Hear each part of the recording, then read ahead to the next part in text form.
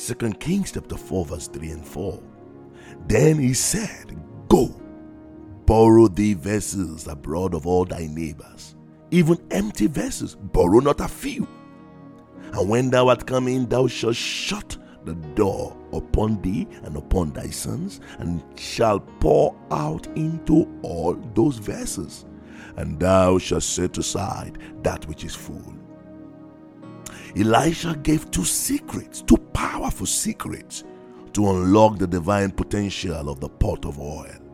And the first is, go and borrow vessels from your neighbors. The multiplication of the oil requires borrowed vessels, my dear friends. For there are people around you who do not have the oil to give to you, but they have empty vessels. They have something.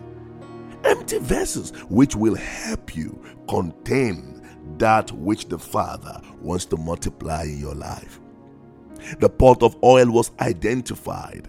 The prophetic word was released, but the character of the widow determined the extent of the flow of the pot of oil.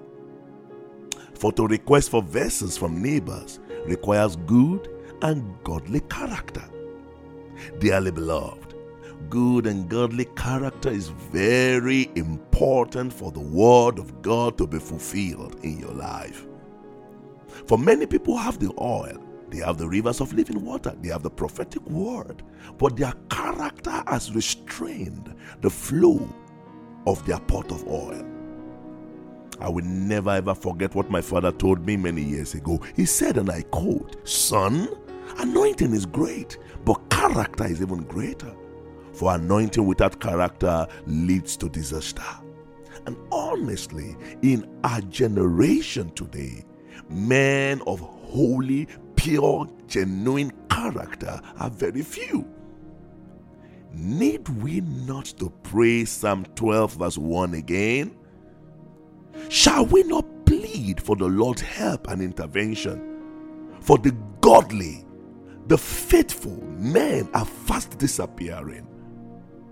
The New Living Translation of Psalm 12 verse 1 is even so scary for me. For it says, and I quote, help Lord, for no one is faithful anymore.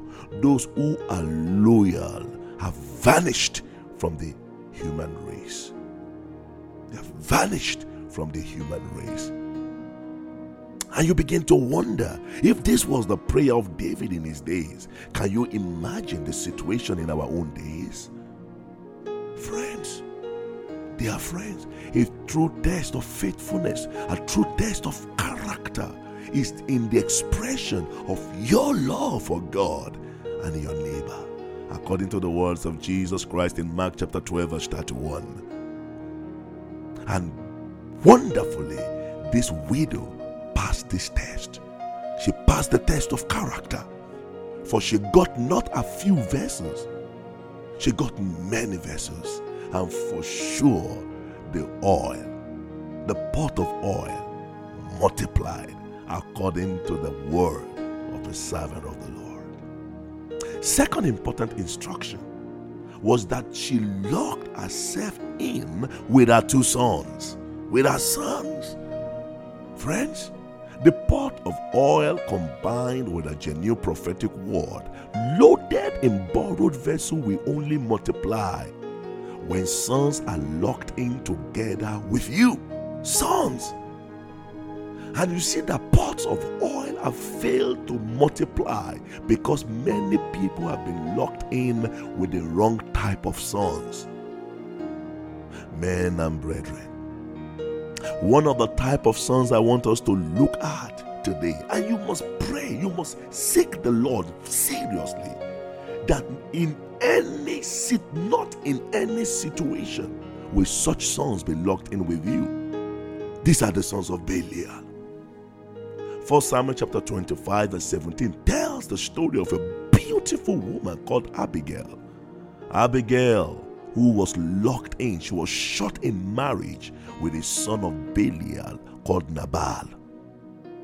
As a result of his reckless and erratic actions, he almost brought evil against his household. like the sons of Eli, Ophni and Phinehas. They do not know the Lord.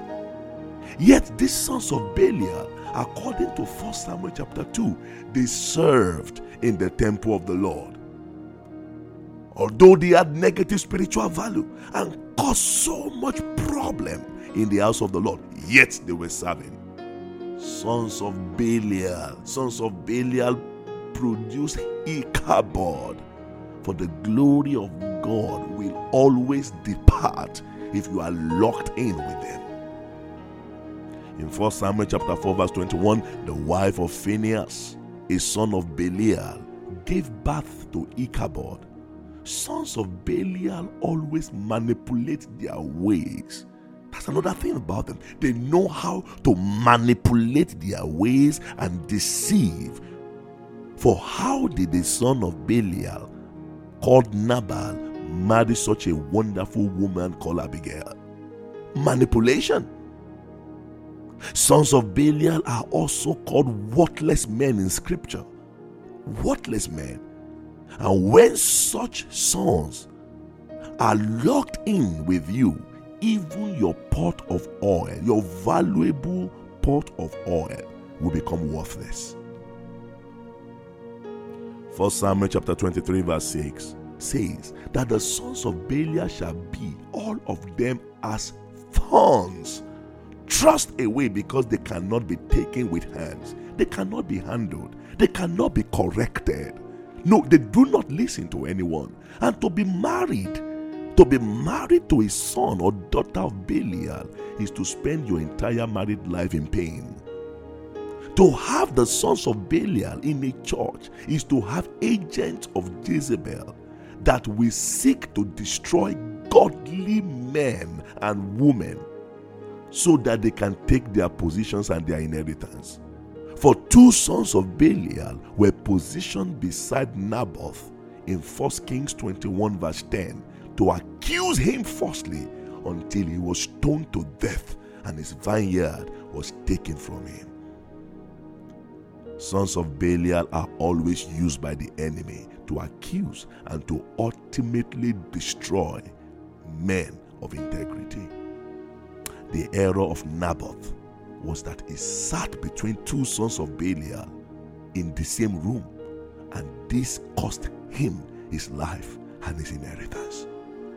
Dearly beloved, you need a discerning spirit, and I pray that you operate at the highest level of discernment to identify sons of Belial around you and expel them so that your pot of oil will not cease